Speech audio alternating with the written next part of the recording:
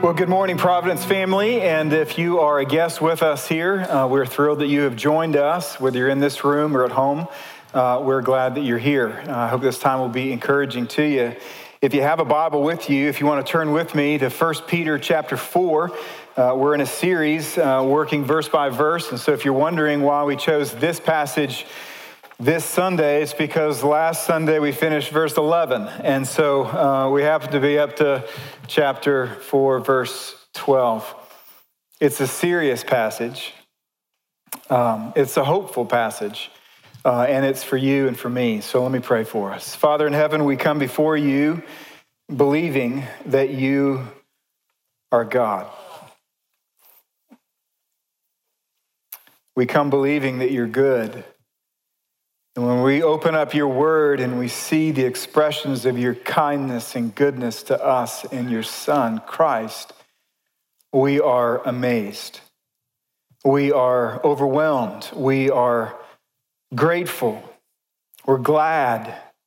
We're hopeful. Christ, we know you're coming back for us, and we want to be found faithful when you arrive.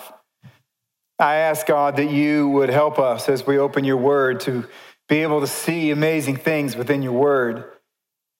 As we devote this time to studying what we believe is the plumb line of all truth claims, we ask that the Bible, by your Spirit, would search every part of our life. That you see us through and through. You know us in every way, every nook, every shadow, every closet, every hole of our heart, every motive, every intention of the heart. You see everything. And we ask that you would heal everything and that you would give us courage to take our stand on the only foundation in life that will endure forever, your Son, Jesus Christ. Would you speak through weakness?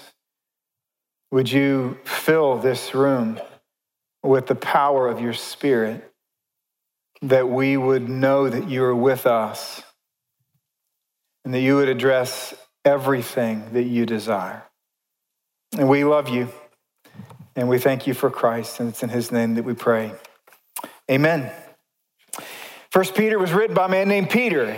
Peter was writing to persecuted Christians. Now, I've said that for about 14 weeks in a row, and so you probably don't hear it anymore.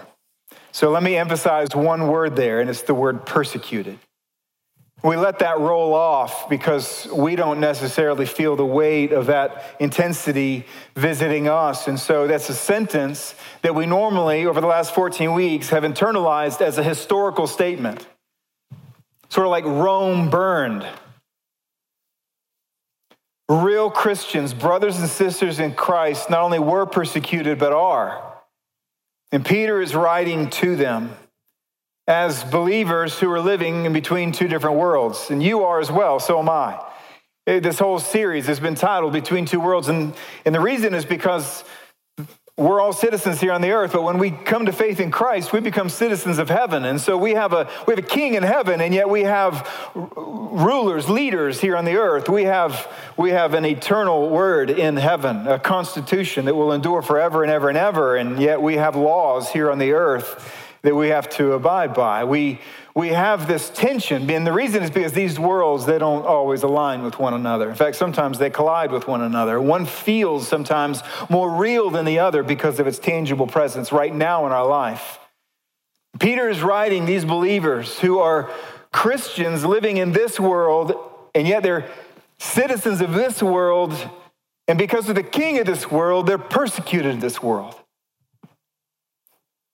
There is a special pain in this world that comes to people who stand with Jesus. Not so much if you walk around and you tell people, I believe in God. But when you say, Jesus is God and I believe in him, suddenly the temperature rises.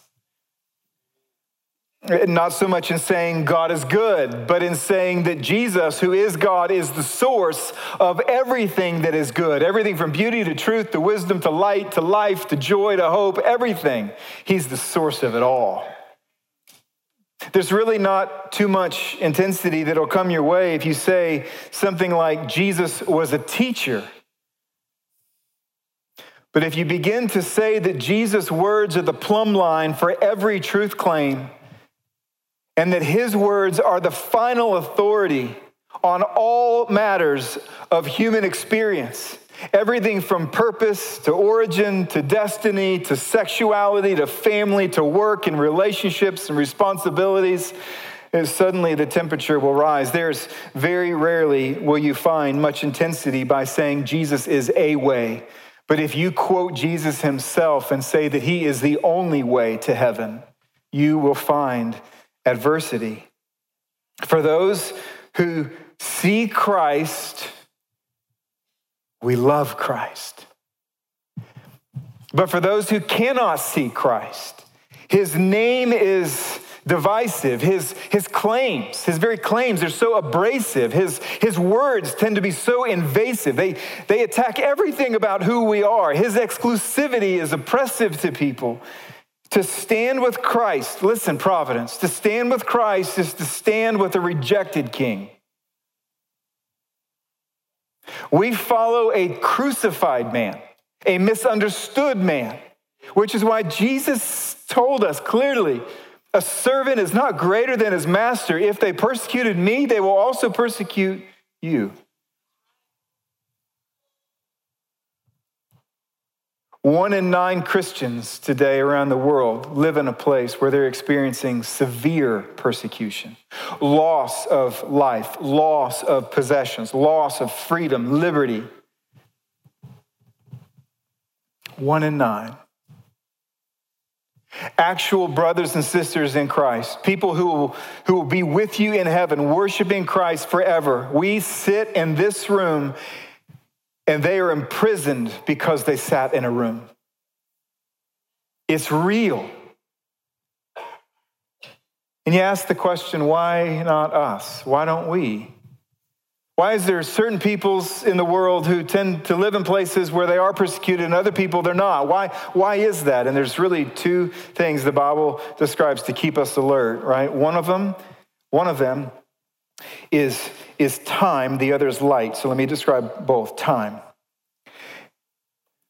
As a culture continues to drift away from the Lord, becomes post-Christian, becomes anti-Christ, it's only a matter of time before those who stake their faith and their heart and their life upon Christ, when it becomes more visible to the world around them because of the opposition of the culture to God himself. And so many of us who have spent most of our life here in America, we've not necessarily come to church and feared that police were going to storm the building when we come. And the reason is because our culture, by and large, for such a long part of its history, adopted a virtue. Even if you didn't ever read a Bible, you believed things simply because it was part of culture that was found within the Bible. But that's not true today. Which is why 1 Peter is going to become a more precious treasure to you the longer you live in America. There are people around the whole world today, and one of their favorite books of the whole Bible is 1 Peter, and it's because 1 Peter is the one that's written by God himself to people saying, I know you are suffering because of me, and this is my word and encouragement to you. 1 Peter is a nice part of the menu in America. But in 30 years from now, 1 Peter will be one of our greatest treasures. The other reason that we should consider why not us and why now and how do we prepare, it's not just time, it's also light. In other words, Jesus even said, he goes, the reason that they persecute you is because you're not like them.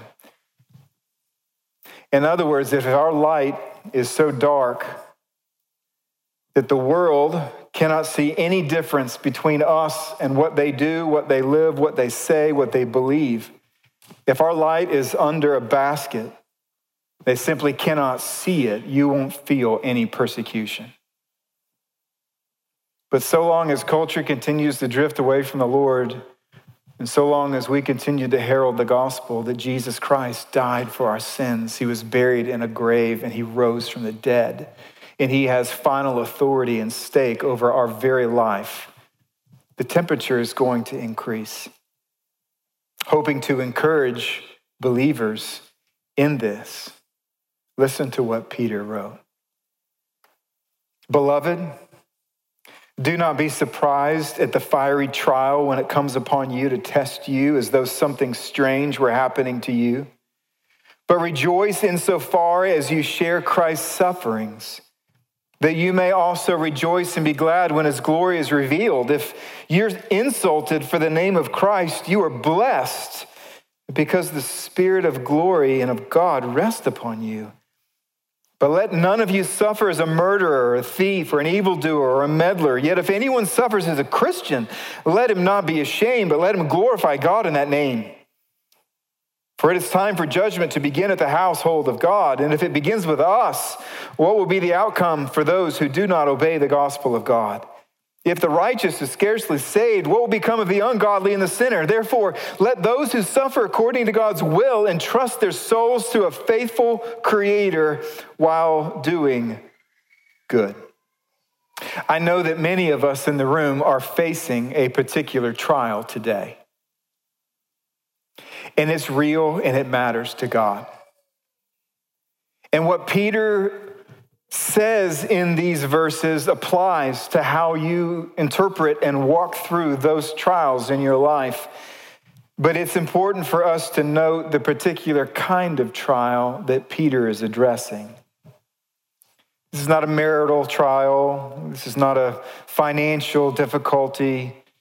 No, this is the kind of trial he's talking about. He refers to 3 different sentences to tell us exactly those who share Christ's sufferings, who are insulted for the name of Christ, and those who suffer as a Christian.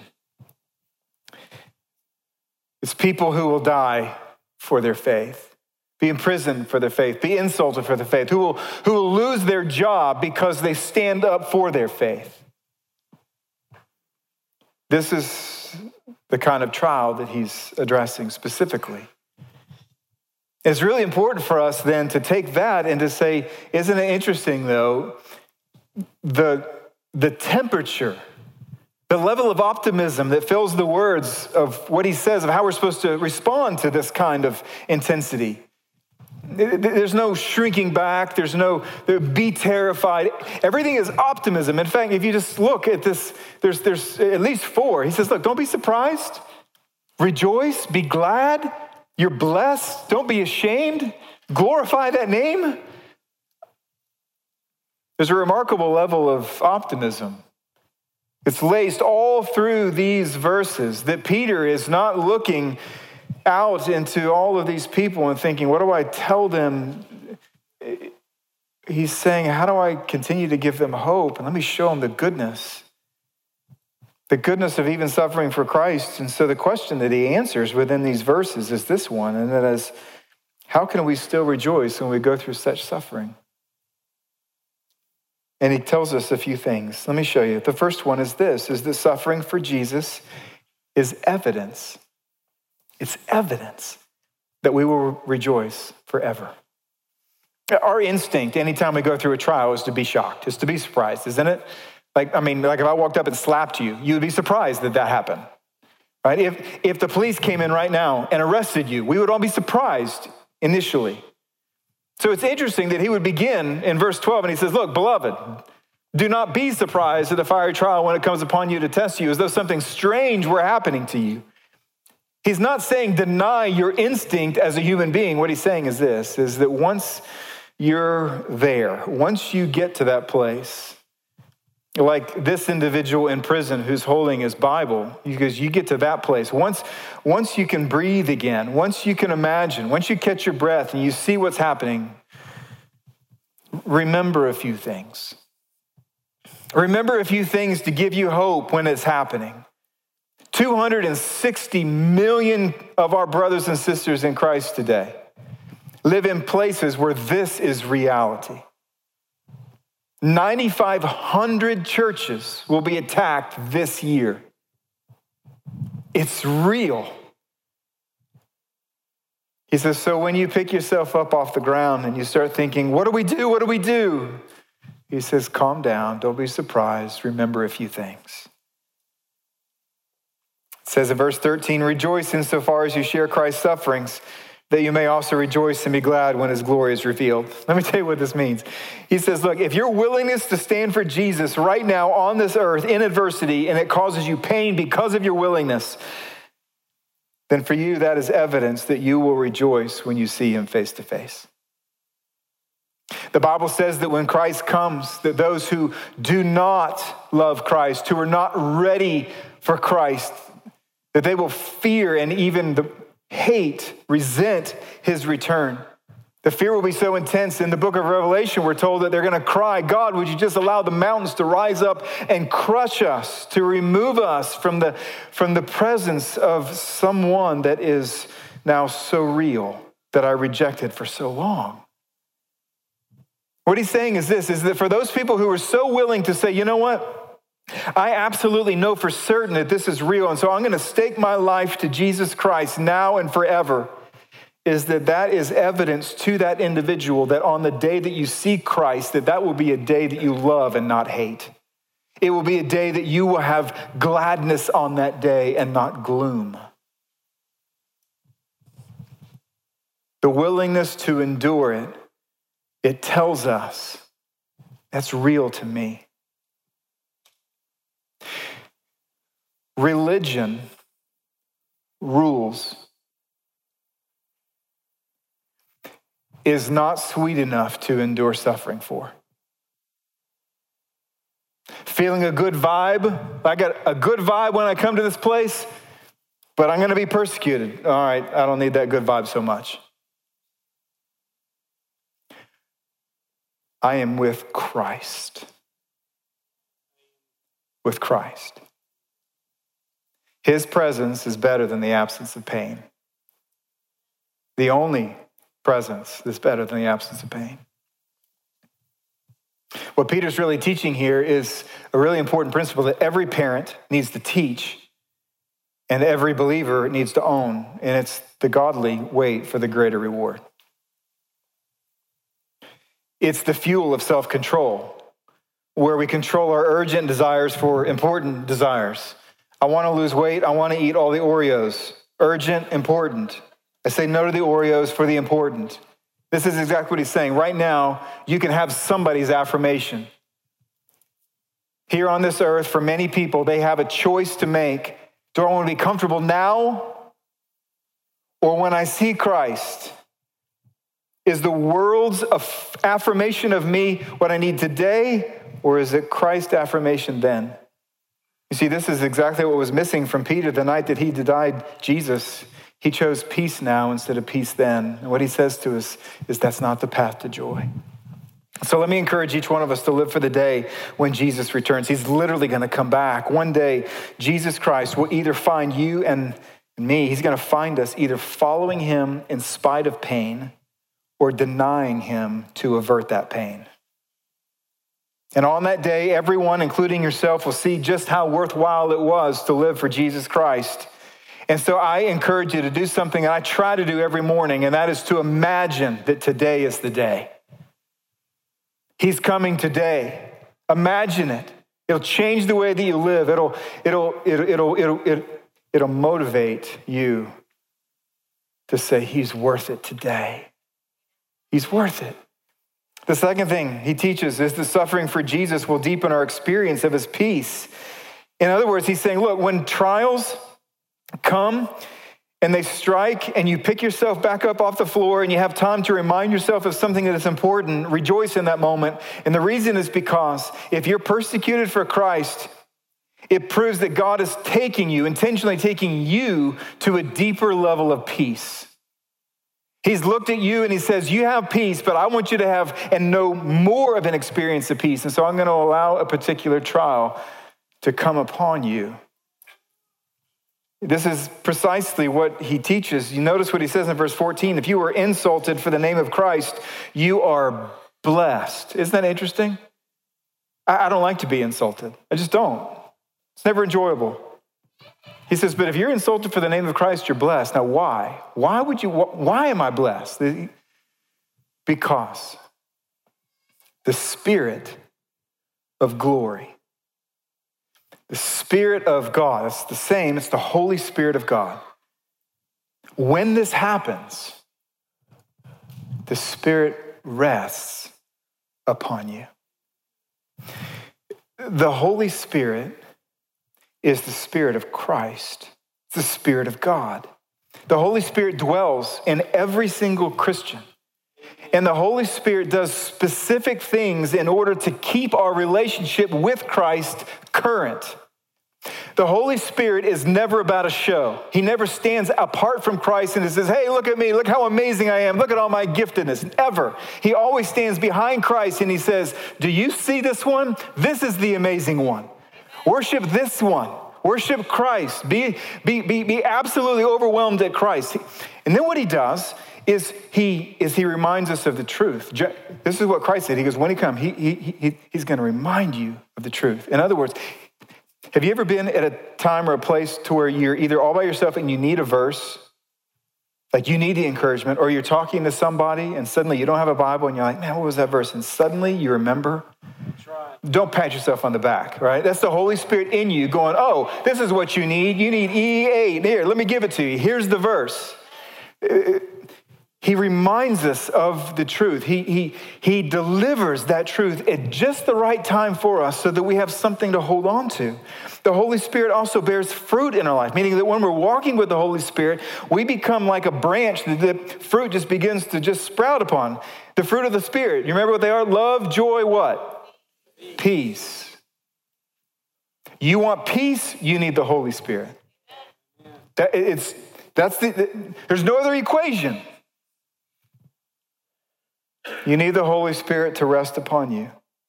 The Holy Spirit convicts us of sin, righteousness, and judgment in order to keep our relationship current. He convicts us of sin. That means when we do something that's sinful, he lets us know through conviction. We feel bad about it so that we'll confess our sin, repent, and turn back to the Lord. He convicts us of righteousness. What does that mean? It means when you do the right thing, the courageous thing, he speaks to you and he says, I'm proud of you. He confirms his pleasure within us so that we feel like that's the right thing. What I just did was right. And then he convicts us of judgment. You know what that means? It means he reminds us that you can put anything you want on your tray, but there's a cash register at the end of this line.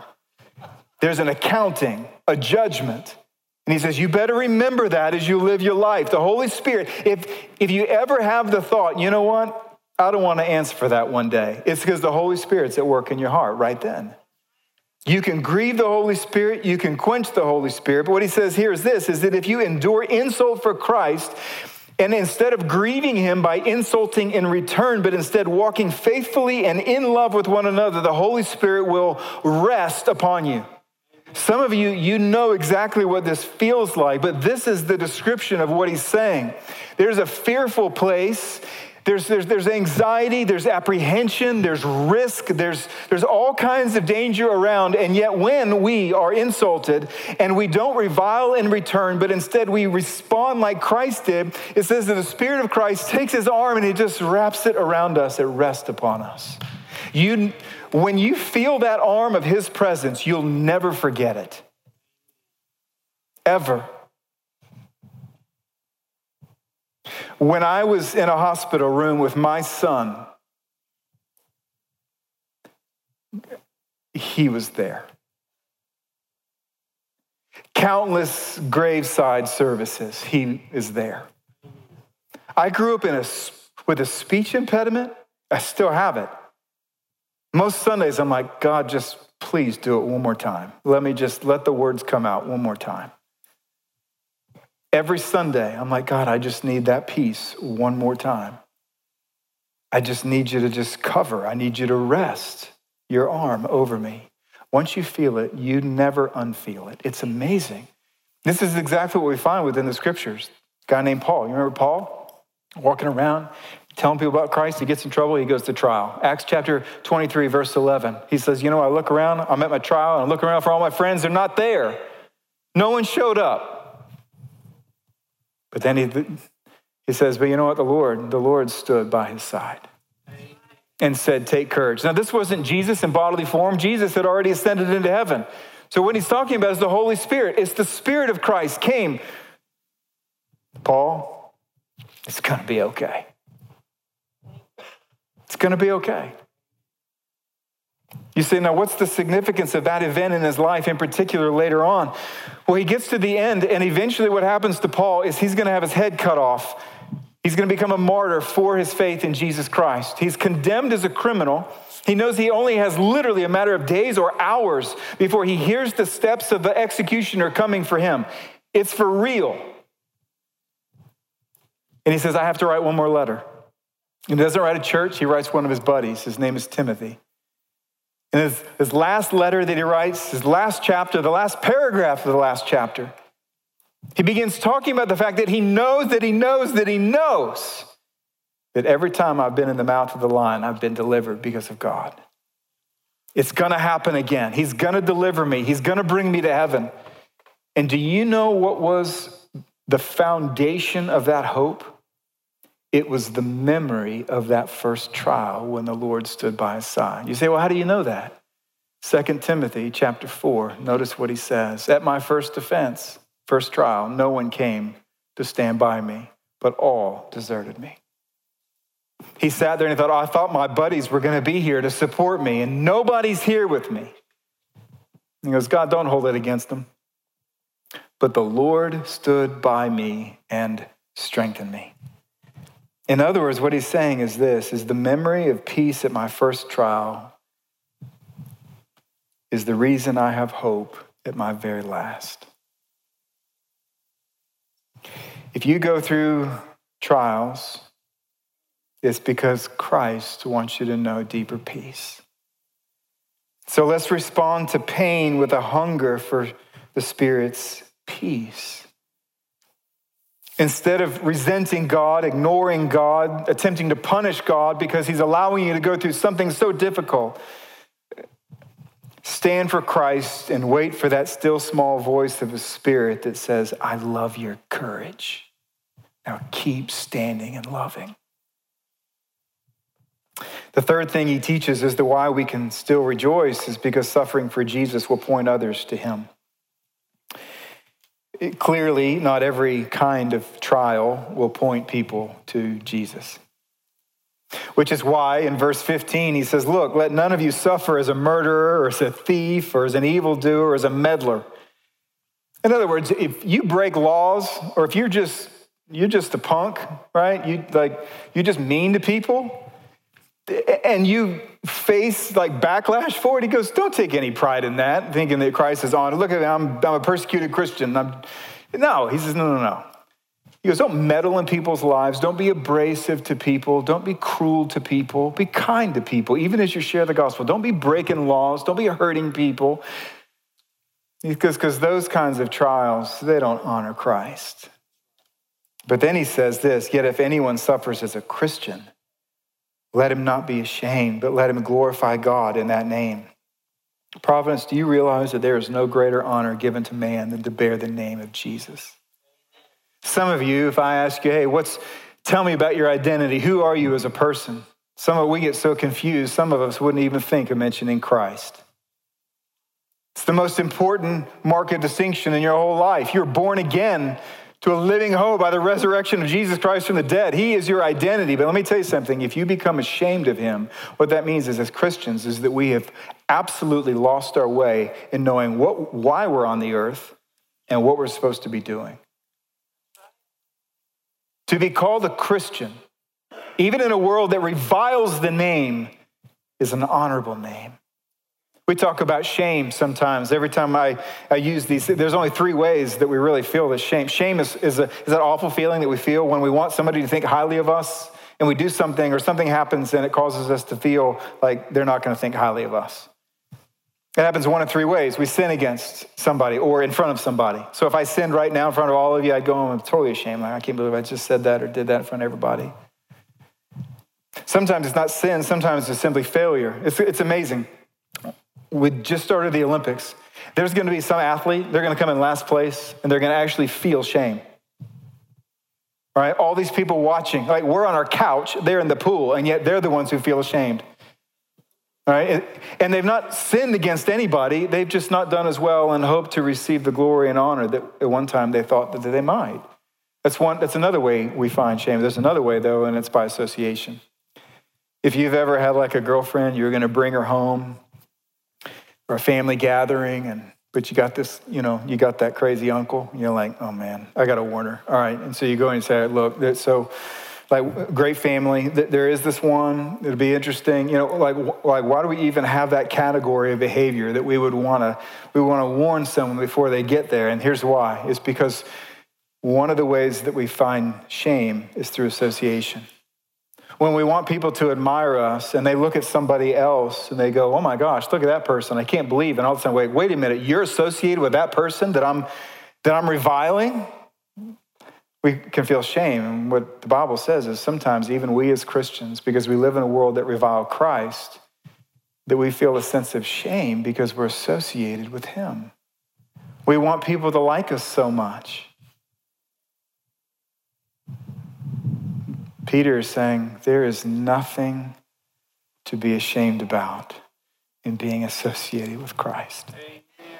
And on the day that you see him, you're going to wish that you would have taken every trial that you had and used it as a window through which somebody could look at your suffering and see his on their behalf.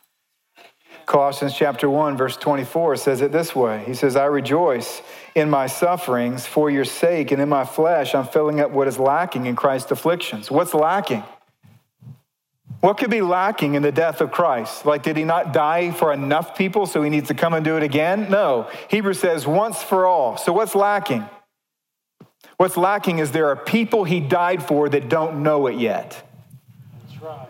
And one of the ways that they're going to see his suffering on their behalf is they're going to see us go through suffering like he went through his suffering. Being reviled, we don't revile in return, but instead we entrust him who judges justly. And so let me encourage you and me, all of us, to see our suffering as an opportunity to point to Christ. The last thing, I need to move quickly. I want to show you a video in just a moment that's going to encourage your heart.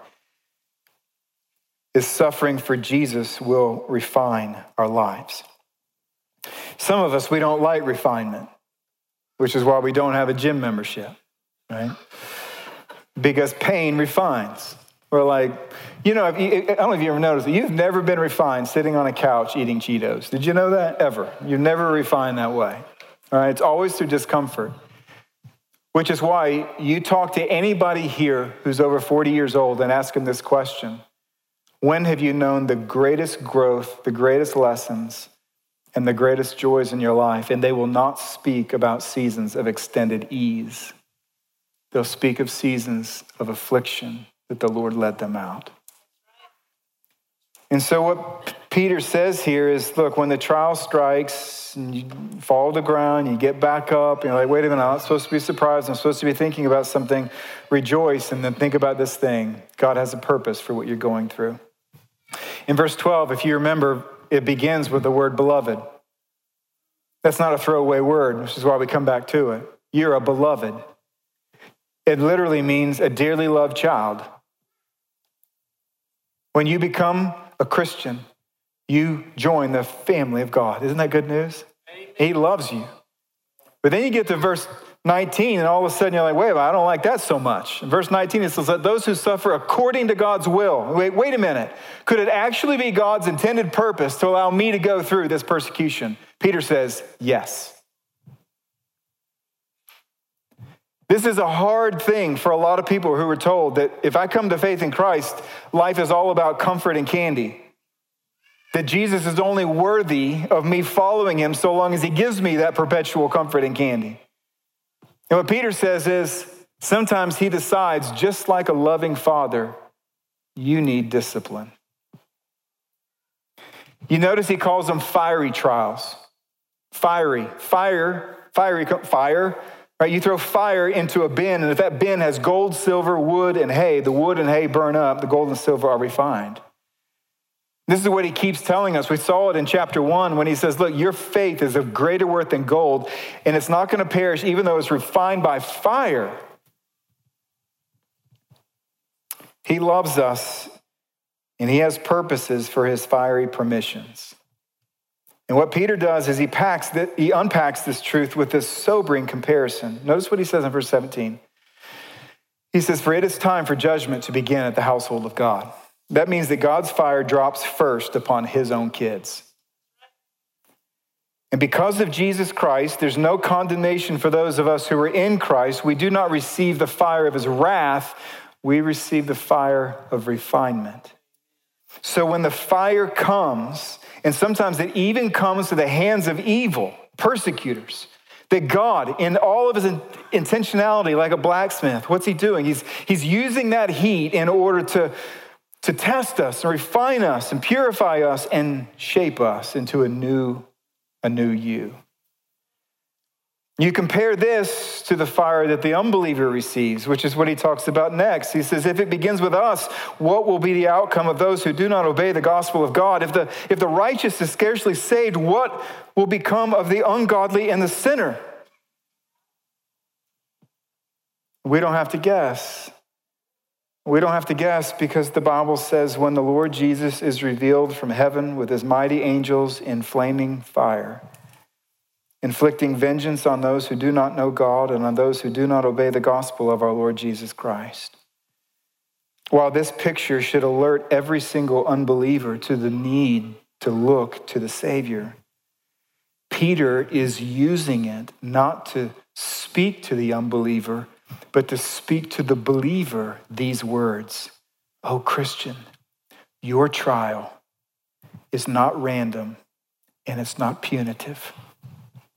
God is using this to refine your character, to refine your life, to refine your faith, your hope in him. So let's submit to God's purposes of pain in our life.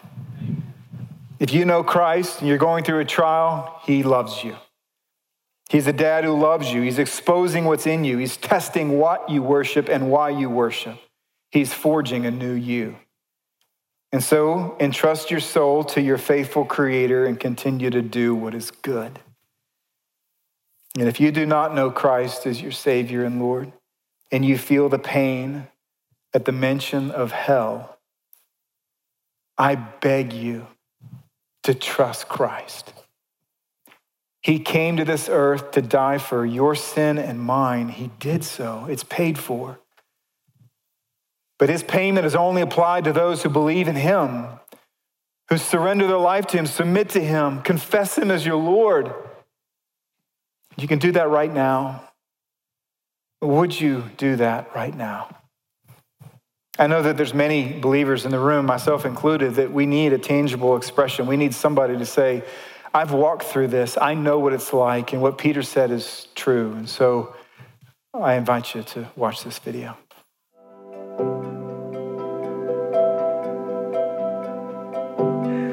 I became a believer when I was living in Cyprus. After 9 months of fighting, arguing, and asking questions against Christianity in a church which were started by IMB, God touched my heart. So I gave my heart to the Lord, and I went to my wife and I said, Sepida, I gave my heart to the Lord. And my wife told me, I'm so happy. This happened for me last week, and I was praying for you.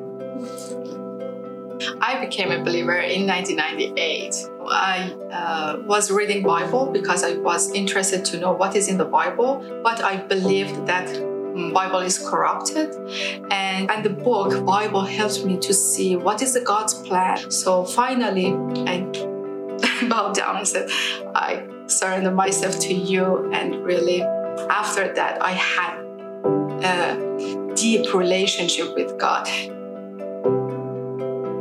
In 2000, we forced to leave Cyprus and we moved to Turkey. And God connected us to IMB missionaries in Turkey. They said, long time we were praying for somebody to come here and start house church among Iranian. God bless that house church in Turkey. And some of the new believers, they moved back to Iran. After a few months, they called me and they said, we shared our faith and 15 people became believers. What should we do? So I feel I need to go and help their ministry. In one of those trips, I feel God calling me to move to Iran. So after just a few weeks, a month, and we moved to Iran in 2003. First week, we started first church. 2 members, my wife and I. But God blessed that church and became 3 house churches and 70 believers. And God protected us for 7 years. But in Christmas in 2009, we celebrating Christmas and door open, 1 camera came in and more than 20 secret police came to our Christmas party. And they arrested me, and in midnight, they put me in cell in Rajai Shah prison. When they opened the door and they put me in and closed the door, I scared. I am flesh and blood. I'm human. For 21 days, my family didn't know where I am. Am I alive or no? After 34 days, they were able to come to prison to visit me. While I was in prison, I really understood. This is not me to keeping that faith.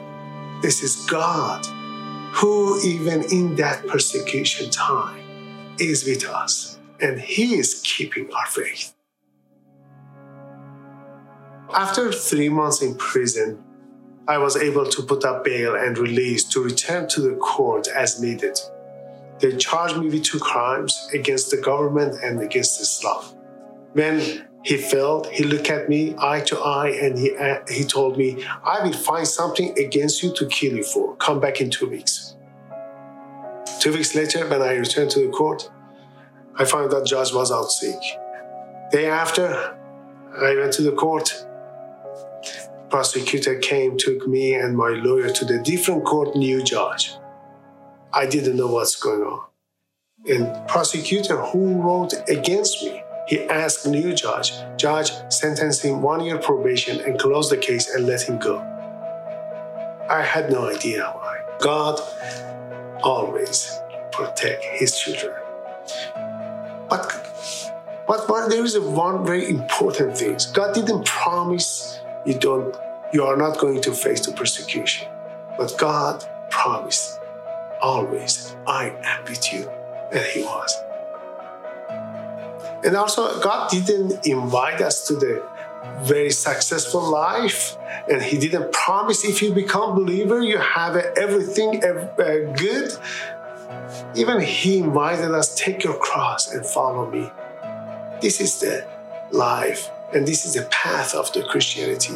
I can say persecution was good, not because it was pressure, because more than the pressure, the presence of God was with us. And the taste of sweetness of the presence of God was more than the bitterness of the persecution.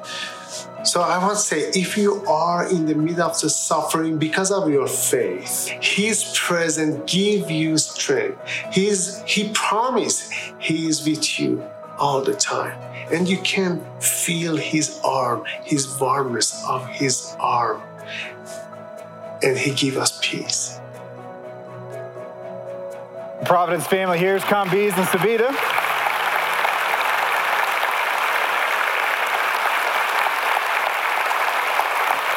Wait, yeah.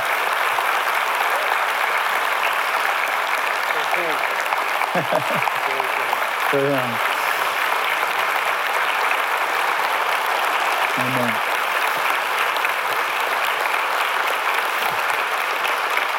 I'm glad you're standing. Go ahead and stay up. We're going to sing in just a moment. Before we do, we're going to pray. I hope that you know, in fact, if you don't, now you do. So they actually live here. They're actually members of Providence. They're a part of our church family. Most of us, though, don't know their story. And so we wanted to share it. But we also want to pray for them and a lot of other people. There's a lot of our brothers and sisters in Christ around the world that are suffering right now. So we certainly want to pray for them. But we also want to pray for what the Lord is doing in their lives. You see, there was a point in time when they were going through a hard time, when they began praying, God, would you raise up somebody in this world who would be able to train leaders in Farsi that would revolutionize and bring the gospel to the Middle East? Little did he know, after many years of persecution and even having to come here, There's places in the world where they're not allowed to be right now. The Lord would raise them up, and today they actually do leader training, pastor training for over 3,000 leaders and pastors throughout the Middle East, where the Lord is using them in ways. And the reason is because they sought to continue to entrust themselves to God and do what is good.